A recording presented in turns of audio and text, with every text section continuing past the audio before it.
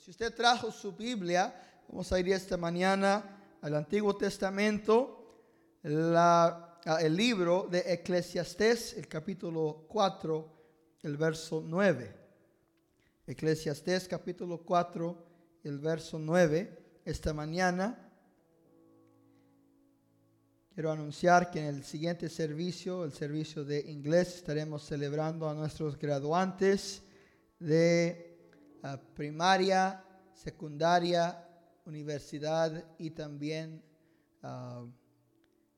creo que es hasta la universidad en esta ocasión. Pero si usted tiene algún ser querido que está graduando esta mañana, tenga eso en mente para permanecer con nosotros a celebrar el éxito de los hijos de Dios. Esto es bendición para nosotros y damos gracias a Dios por ello. Eclesiastés, el capítulo 4, el verso 9, dice la palabra del Señor: mejores son dos que uno, porque tiene mejor paga de su trabajo. Porque si cayeren, el uno levantará a su compañero. Pero hay del solo que cuando caerá no habrá segundo para levantarle. También si dos durmiesen juntos, se calentarán mutuamente. Mas ¿cómo se calentará uno solo? Y si alguno prevalecerá contra uno, dos le resistirán. El cordón de tres dobleces no se rompe pronto. Oremos. Padre, te damos gracias esta mañana por tu palabra, la cual es inspirada por tu Espíritu y dada a los hombres sobre la tierra para la edificación de su vida espiritual y su vida física. Te pido esta mañana la unción de tu Espíritu Santo para predicar tu palabra, y te pido también que unjas el oído de mis hermanos para que puedan recibirla, poniéndola en obra en sus vidas. Lo pedimos en Cristo Jesús, y el pueblo del Señor dice amén. Amén. Puede tomar su lugar. Esta mañana yo quiero hablar sobre la importancia de tres relaciones o conexiones que hay en nuestra vida. Quiero llamarles relaciones de poder. Usted sabe que usted y yo servimos a un Dios que se relaciona con nosotros. Algunos piensan que Dios es Dios, pero que no se envuelve en la vida de los seres humanos, que no se envuelve en el tiempo ni tampoco en la época de la historia. Pero la realidad es, cuando leemos la Biblia desde el principio, que vemos que nuestro Creador es un Dios que se relaciona con nosotros. Era su voluntad, su deseo desde el principio, que el hombre lo viniere a conocer a Él. Y luego Él también formó la relación del matrimonio, en la cual, habiéndola bendecido, creó la relación de la familia. Y estas familias de la tierra fueron incorporadas como una relación de sociedad. Y así vemos de manera histórica cómo Dios ha estado envuelto en ser el Dios que se relaciona con nosotros, y también el Dios que ama y bendice a la relación de entre su pueblo. La Biblia nos enseña en Eclesiastés que mejor son dos que uno. Nos da un principio ahí de la palabra del Señor, que el hombre no puede vivir solo y ser eficaz o completamente feliz. Cuando Adán estaba en el huerto del Edén, dice la Escritura que Jehová lo vio y dijo: no es bueno que el hombre esté solo. Una vez más vemos ese principio en la vida de nuestro Señor Jesucristo, como hablamos la semana pasada, que Dios le dio a Él hombres de la tierra, le dio a Él hombres de este mundo para que cumplieran el propósito de Dios en su vida. Y esta mañana yo creo que el Señor quiere que nuestra memoria y nuestra atención sea dada a tres relaciones que son de mucha importancia para el éxito en la vida espiritual y también la vida material. Estas tres relaciones fueron creadas por Dios. Son conexiones poderosas para la vida del cristiano. El que las busca y el que las cultiva en su vida tiene bendición en ellas. Y el que las rechaza o el que no las cultiva sufre por la pérdida de esas relaciones. Esta mañana le quiero traer su atención a la primera relación de poder. Y esta relación es la relación entre Dios y usted. Esta mañana diga conmigo, la relación entre yo y Dios. Hermanos, esta es la relación más importante de nuestra vida. Cuando usted y yo pensamos en Adán en el huerto del Edén, él no estaba completamente solo. Él estaba en la presencia de Dios. Dice la escritura que Dios y Adán caminaban juntos en el fresco del día. Esta fue la relación primera. Y es la relación primera en la cual usted y yo tenemos que enfocar nuestro tiempo. La palabra del Señor nos dice buscar primeramente el reino de Dios y su justicia, y todas las demás cosas serán dadas por añadidura. Ahí vemos que Dios nos está diciendo, ponme a mí primero. En los 10 mandamientos vemos que el Señor dice, no tendrás otro Dios delante de mí, y no crearás imágenes ni semejanza para adorarle. Él estaba informando a Israel que no puede haber otro delante de él. Él busca ser primero. Él tiene que ser primero. Y Dios jamás tomará el lugar de segundo o tercer lugar en nuestra vida. Alguien diga amén. Dios es celoso por su gloria y es celoso por su posición en nuestra vida. Y hermanos, les quiero dar a saber esta mañana que esta relación, como las tres que vamos a hablar esta mañana, todas están bajo el ataque de Satanás. Satanás pelea en contra de la relación, y Satanás pelea en contra de estas relaciones porque son poderosas en nuestra vida. Entonces Satanás pelea contra la relación entre usted y Dios, y lo hace de dos maneras que yo quiero mencionar esta mañana. La primera manera que Satanás ataca nuestra relación con Dios es que Satanás nos acusa a Dios. A veces Satanás viene con nuestro pasado, viene con nuestros pecados y nos acusa delante de Dios. Lo vemos en el libro de Job. Cuando Satanás llega a la presencia del Señor, le dice al Señor, Job solamente te sirve porque le bendices. Pero si quitares de él esa cerca de bendición y protección, él te maldicirá. Él está acusando a Job delante de Dios. Y eso es para que usted y yo entendamos que Satanás no tiene respeto para nadie y para nada. Entonces él ataca muchas veces nuestra relación con Dios, tratando de acusarnos a Dios. Y a veces aún en la oración él viene y nos dice, ¿por qué Dios te va a escuchar a ti? Si tú sabes quién tú eras, si tú sabes lo que hiciste la semana pasada cuando te enojaste, tú sabes cómo te portaste en aquella situación.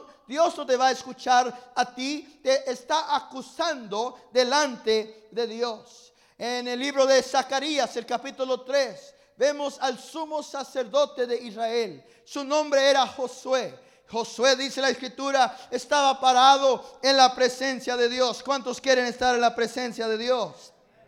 Y dice la escritura que mientras él estaba parado en la presencia de Dios, él estaba vestido de mantos de inmundicia.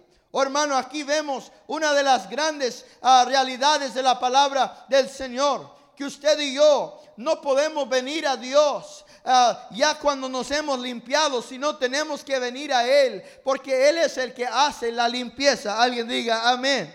Él es el que limpia la inmundicia. Sin embargo, tenemos a este hombre, él es el sumo sacerdote y está parado en la presencia de Dios, pero está vestido de mantos de inmundicia. Quizá él había sido tocado por la inmundicia de la paganidad de Babilonia y de Persia. Sin embargo, él está en la presencia de Dios. Oh, hermano, no importa cuál haya sido su error, no se vaya de la presencia de Dios, no huya de la presencia de Dios. Y ahí dice la escritura, estaba una tercera persona, una tercera voz en su vida, y esta era la voz de Satanás. Dice que Satanás estaba parado ahí para acusarlo. Satanás es el acusador de los hermanos, es el acusador de los hijos de Dios. Y él estaba acusando a Josué por su inmundicia. Nos damos cuenta ahí que Satanás es mentiroso, pero no siempre tiene que mentir. A veces con la realidad ya nos tiene completamente en la culpabilidad. Y ahí está Zacarías culpable y Satanás lo acusa, y no lo acusa sin razón. Pero vemos que el Señor Jesucristo, el ángel de Jehová, responde a Satanás y le dice: Jehová te reprenda, y le cierra la boca al diablo y cierra ese argumento en contra de su siervo. Alguien alabe a Dios esta mañana, porque usted y yo tenemos tal sacerdote y abogado como este, el cual está parado en la presencia de Dios para abogar a tu favor y declarar: Satanás, te reprendo en el nombre de Dios vivo, te reprendo. Y luego dice la escritura que no solamente le cayó la boca al diablo, sino que dijo a sus ángeles, le dijo: vístenle de mantos de realeza, póngale el manto de justicia y una corona nueva sobre su cabeza. Alguien alabe a Dios por la justicia de Cristo, la cual es nuestra vestidura esta mañana en la presencia de Dios. Entonces Satanás, si no logra traer abajo nuestra relación con Dios a través de acusarnos a Dios, él usa otra estrategia, y él viene a acusar a Dios a nosotros.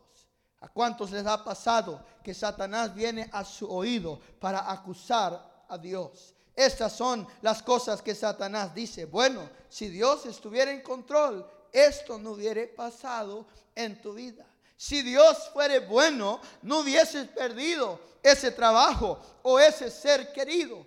Estos argumentos son acusaciones a Dios de parte de Satanás. Y el hermano o la hermana, la mujer o el hombre que ponga atención a esos argumentos, en muy poco tiempo estará encontrando su relación con Dios en un fragmento de quebrantamiento espiritual. Dice la palabra del Señor que usted y yo tenemos que pelear contra estos argumentos. Dice 2 de Corintios capítulo 10, el verso 3 al 6, que aunque caminamos en la carne, no caminamos o militamos conforme la carne, porque nuestra herramienta no es de la carne, sino divinamente poderosa para destruir fortalezas. Y dice que estamos destruyendo argumentos que se levantan en contra de Dios. ¿Sabe usted que cuando Satanás viene a acusar a Dios, él está levantando un argumento?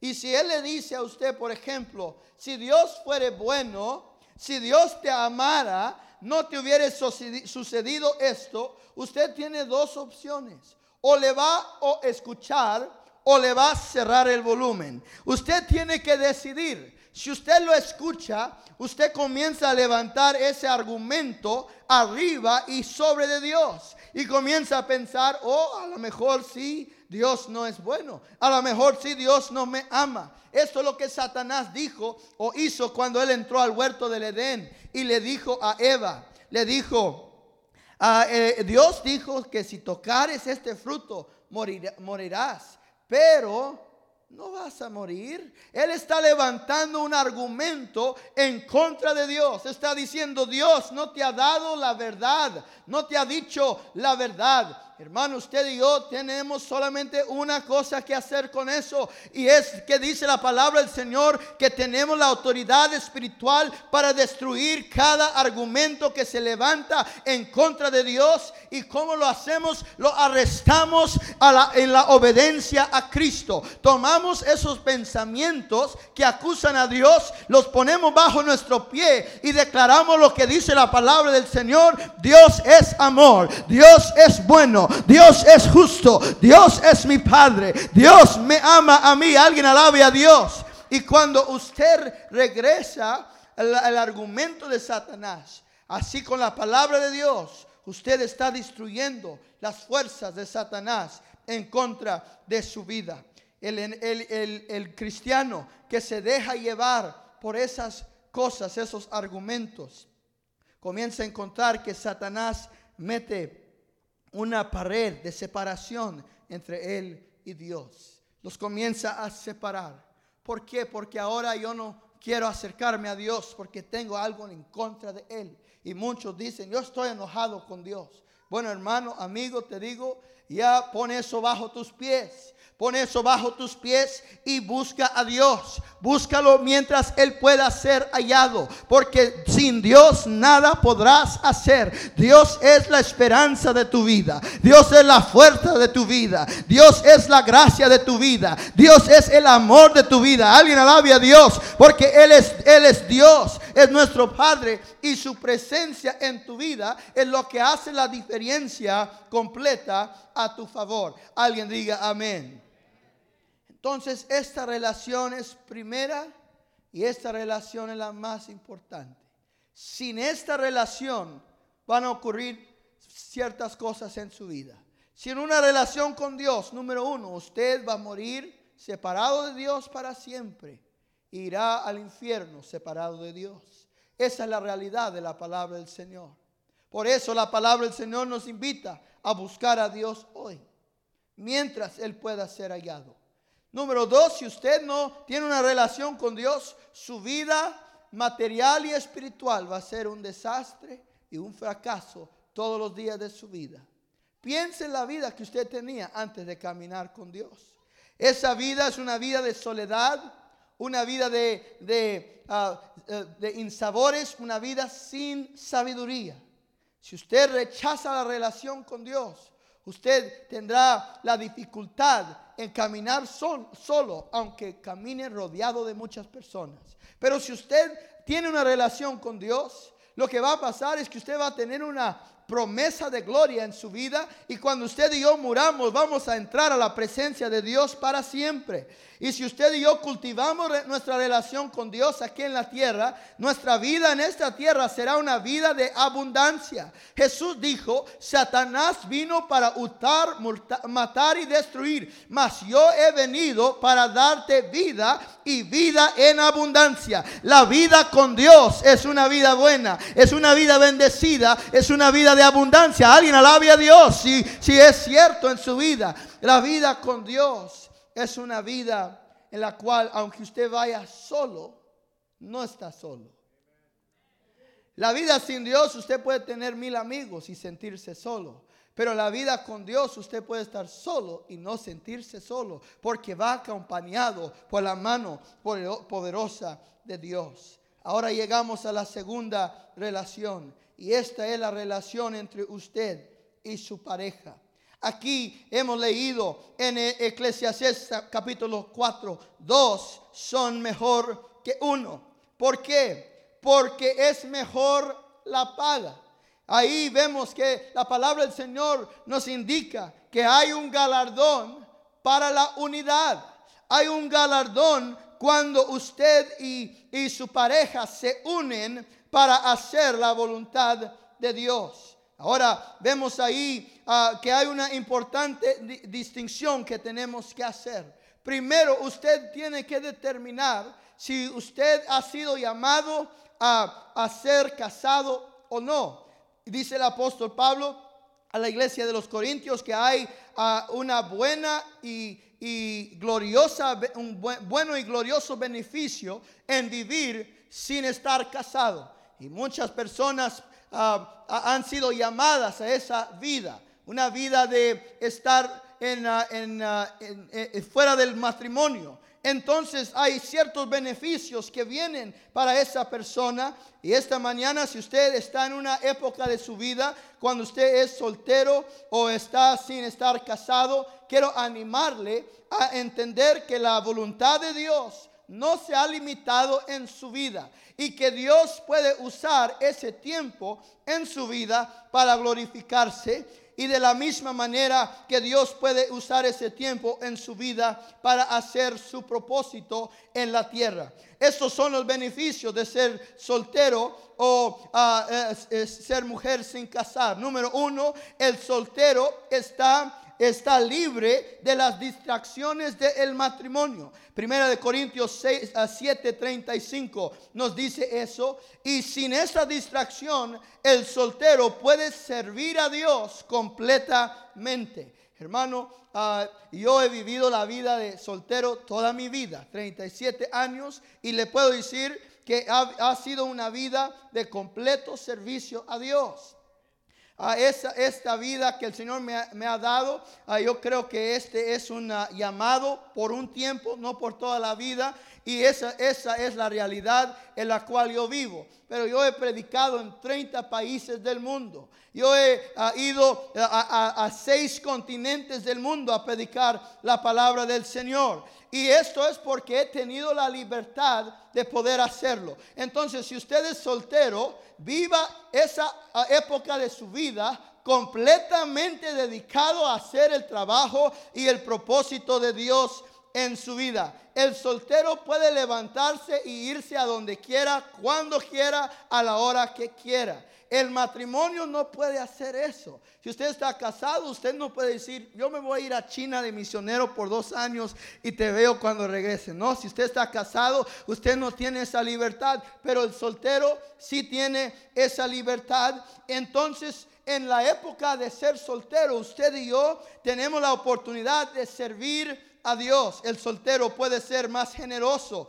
que a otros a veces en las finanzas. El soltero también puede vivir toda su vida en el propósito y el llamado de Dios, si ese es el llamado de Dios para él. También durante esa época de ser soltero es una buena oportunidad para prepararse para el matrimonio. Así que, jóvenes, busquen prepararse para el matrimonio. Si usted siente que Dios lo ha llamado a ser casado un día, no se apresure, no se vaya corriendo detrás del primer muchacho que sonría, sino que usted tome su tiempo en servir a Dios. Y mientras que usted sirva a Dios, usted va caminando rumbo a Dios, también su pareja va caminando rumbo a Dios. Y tarde que temprano se van a encontrar en el camino. Alguien diga amén. Entonces, esa es la realidad.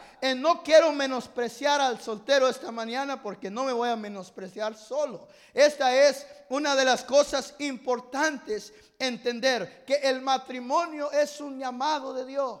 Y también ser soltero es un llamado de Dios. Y en cada época Dios da gracia para hacer lo que Él le ha llamado a hacer. Pero luego también vemos el propósito y la bendición del matrimonio. El matrimonio es un pacto el cual Dios ha bendecido. Dice la escritura que Jehová creó a Adán y luego creó a Eva y luego los bendijo. Dios ha bendecido el pacto del matrimonio. Y Satanás está peleando en nuestros días contra el pacto del matrimonio. Aquí es la manera en la cual él lo está haciendo. Número 1, le dice a las parejas que no están casados: vivan juntos, lléguense a conocer, no entren a ningún pacto, no metan a Dios en esto. Ustedes ahí hagan lo que quieren. Y en ese estado de pecado están viviendo muchos en nuestra época y piensan que están haciendo lo bien o lo sabio. Hermano, hay una realidad. Dios ha bendecido el pacto del matrimonio. La otra estrategia de Satanás es que él ha introducido fuertemente el divorcio a nuestro vocabulario en nuestra nación y en la iglesia también. Entonces él está peleando contra los matrimonios cada día. El matrimonio no solamente es un pacto, pero es un tipo de la relación entre Cristo y su iglesia. Todas las personas que están casados esta mañana, ustedes son un reflejo de la relación de Dios o de Jesús y la iglesia. Entonces viva semejantemente. Alguien diga amén. Porque el matrimonio refleja al mundo el amor de Cristo así a la iglesia, y refleja también el amor de Dios así al mundo. Y el tercer beneficio del matrimonio es que el matrimonio es una multiplicación de fuerza. Dice la palabra del Señor, mejores son dos que uno.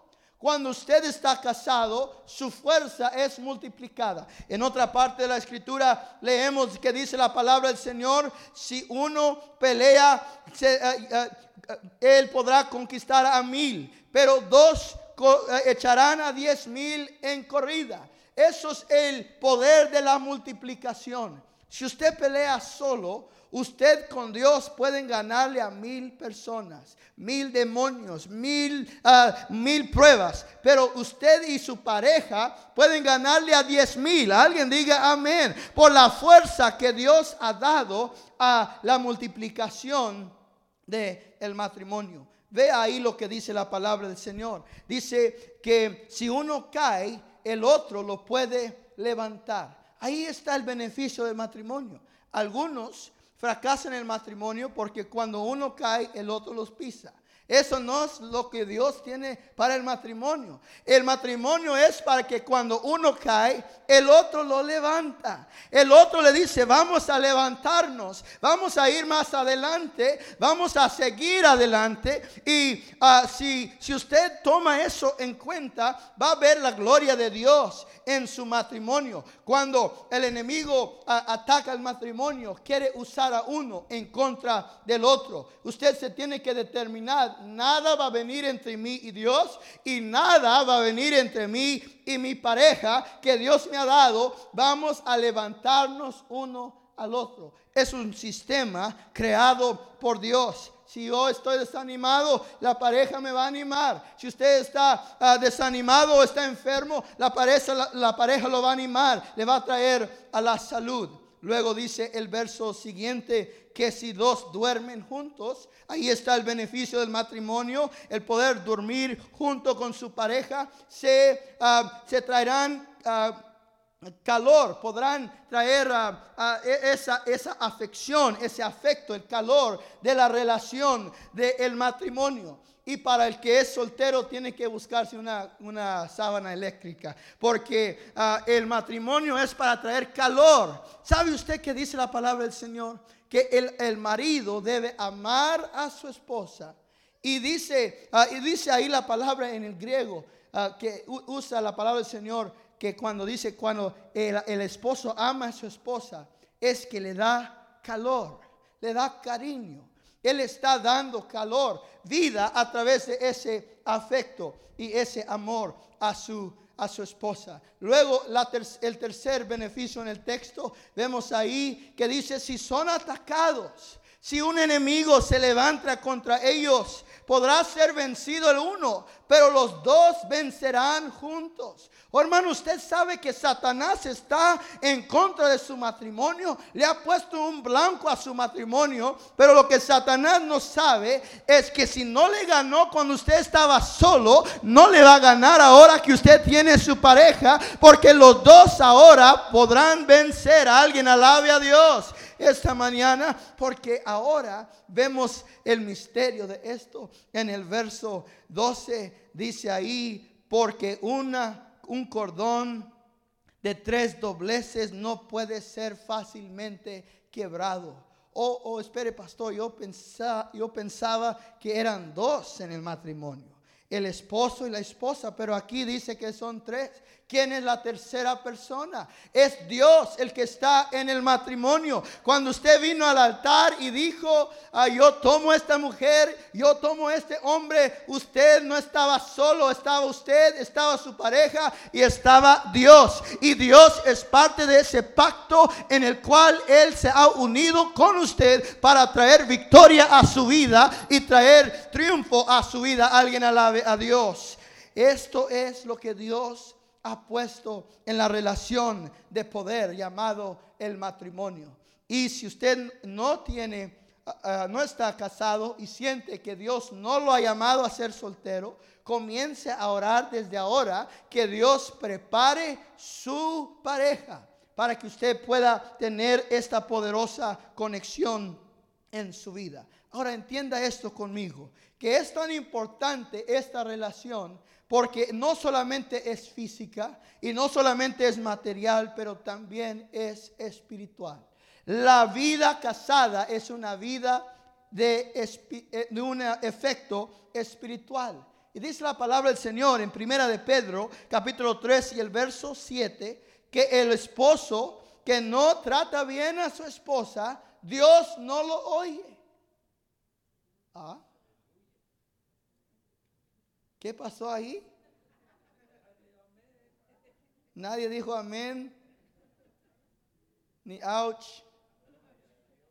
ni dónde. Primera de Pedro capítulo 3 verso 7 dice: si el hombre no trata bien a su esposa, que Dios no lo oye. Ahora entendemos por qué hay matrimonios donde no hay bendición de Dios. Porque Dios no es solamente tu padre, al esposo no es solamente tu padre, pero también es tu suegro. Y Él te ha dado su hija. Te ha dado una mujer que es un tesoro. Y Él dice, si la tratas bien a ella, te voy a oír tus oraciones. Si no la tratas bien a ella, voy a cerrar mi oído. Entonces dice la palabra del Señor que el hombre debe amar a su esposa para que no se detengan sus oraciones. Luego leemos lo mismo en Malaquías capítulo 2 versos 14 y 15. Dice la palabra del Señor: yo estoy parado como testigo contra ti. Yo jamás quiero oír que el Señor diga: Isaac, ven para acá, yo estoy parado como testigo contra ti. Pero esto es lo que Dios le dice a los sacerdotes de Israel. ¿Quién es el sacerdote del hogar? El esposo. Y Dios le dice a los sacerdotes de Israel: yo tengo algo contra ti. Has tratado mal a la esposa de tu juventud. Y me preguntas, y dice ahí en Malaquías capítulo 3, has llenado el altar de lágrimas. Y me preguntas, ¿por qué no recibes mis ofrendas? Y el Señor dice: por eso, porque has maltratado a la esposa de tu juventud.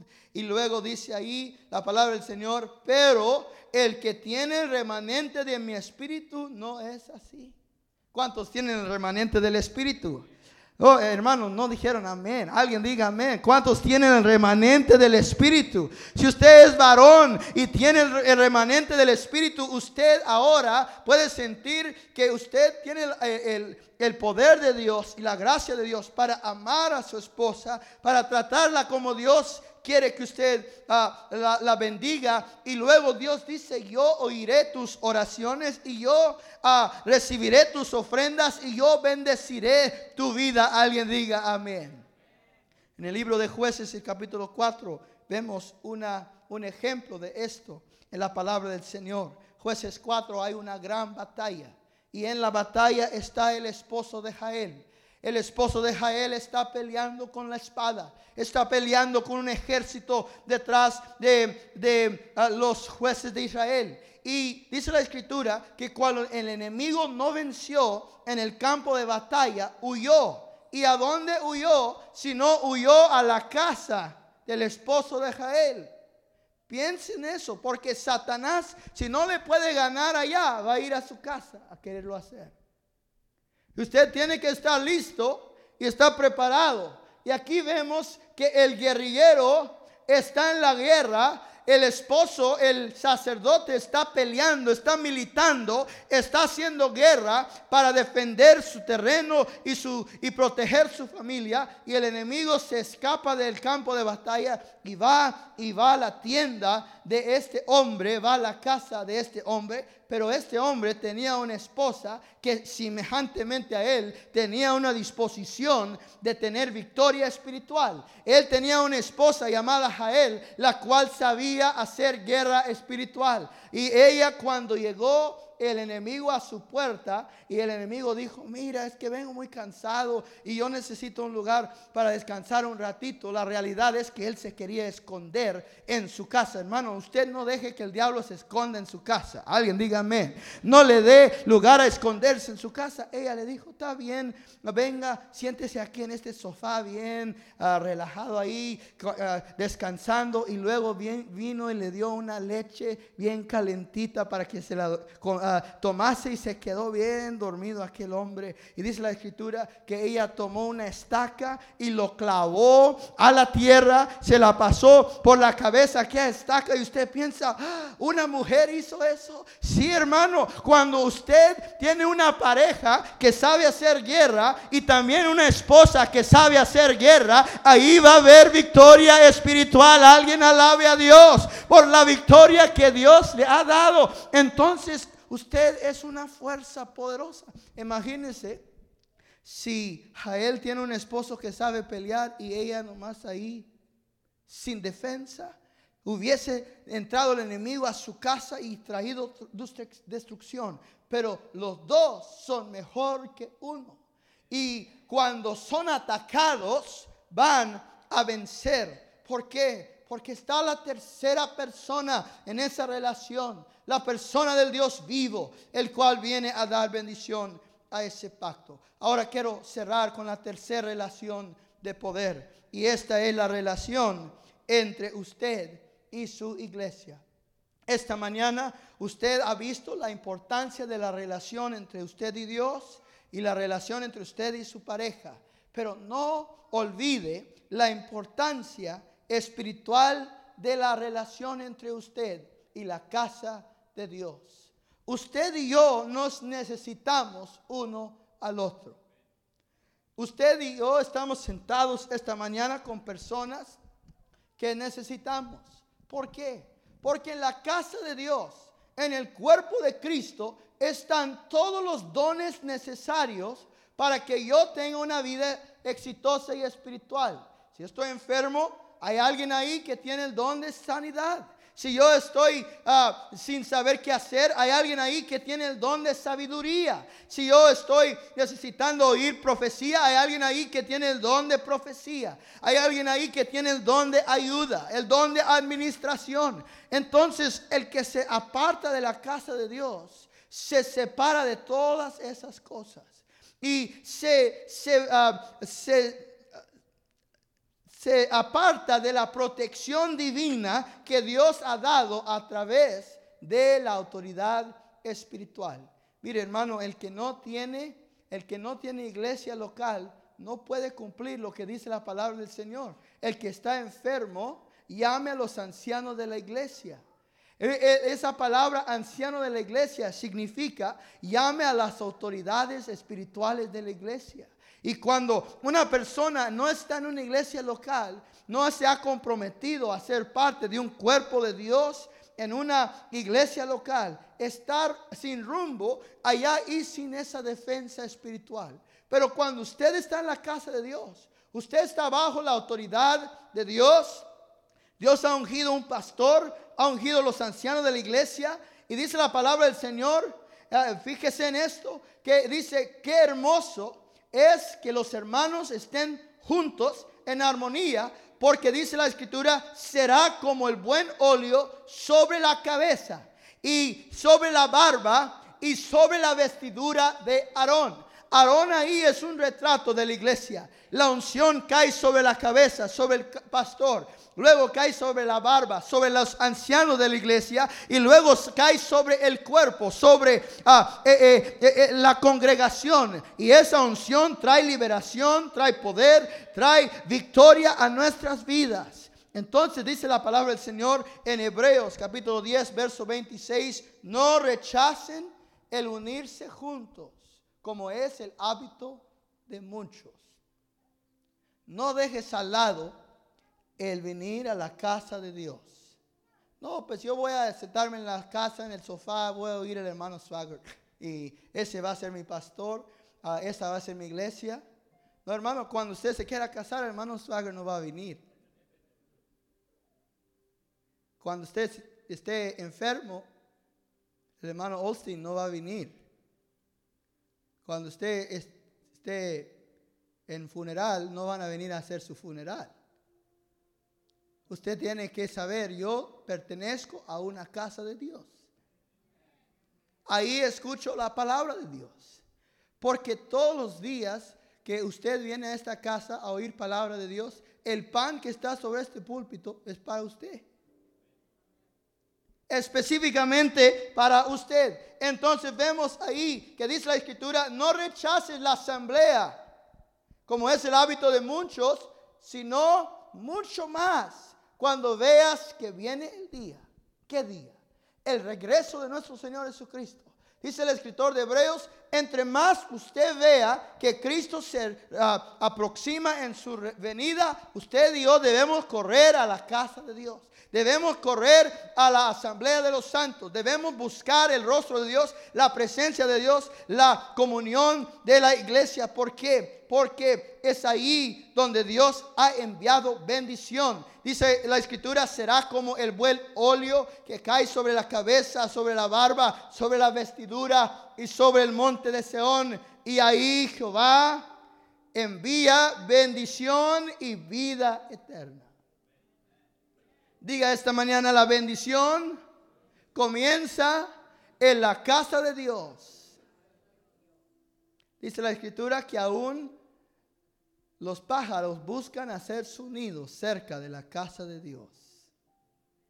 Aún el pájaro que no tiene vida eterna busca que sus hijos nazcan en la presencia de Dios, cerca de Dios. Ese debe ser nuestro deseo en nuestra vida, estar en su casa, ser parte de la asamblea, ser parte de el esfuerzo de la iglesia y dar nuestro tiempo, dar nuestro dinero, dar nuestras oraciones para que este ministerio que Dios ha levantado en la tierra, esta iglesia por la cual Él ha declarado que se va a glorificar en los últimos días, que esta iglesia en la cual Él murió y por la cual Él derramó su sangre es bendición para nuestra vida y es bendición para nuestra familia. Si usted lo cree, diga amén.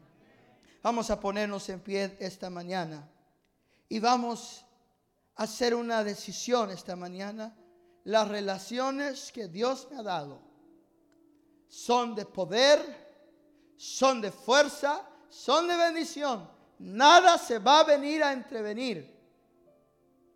Y esta mañana, si hay una tercera voz en su vida, la voz del enemigo que ha venido a traer esa separación entre usted y Dios, o separación entre usted y su pareja, o separación entre usted y su iglesia, ciérrele el volumen y comprométase con Dios. Señor, cuando me diste a mi pareja, me diste un tesoro, me diste fuerza, me diste poder. Cuando me trajiste a esta iglesia, me pusiste en un lugar donde se predica la palabra del Señor, donde fluye el aceite de la unción, y aquí yo quiero recibir lo que tú tienes para mí. Vamos a venir a este altar esta mañana. Vamos a poner nuestras relaciones en las manos de Dios y decir: Señor, yo quiero ser mejor esposo, yo quiero ser mejor esposa, yo quiero ser mejor miembro de la iglesia, pero más que todo, yo quiero ser mejor hijo de Dios. Quiero ser mejor adorador de Dios. Quiero ser mejor en mi relación con Dios, porque yo quiero llegar a niveles nuevos, a niveles más altos. Usted ha visto ya lo ha visto, la bendición y el favor de Dios sobre su vida. Es solamente el comienzo, es solamente el inicio, el principio de lo que Dios quiere hacer en su vida.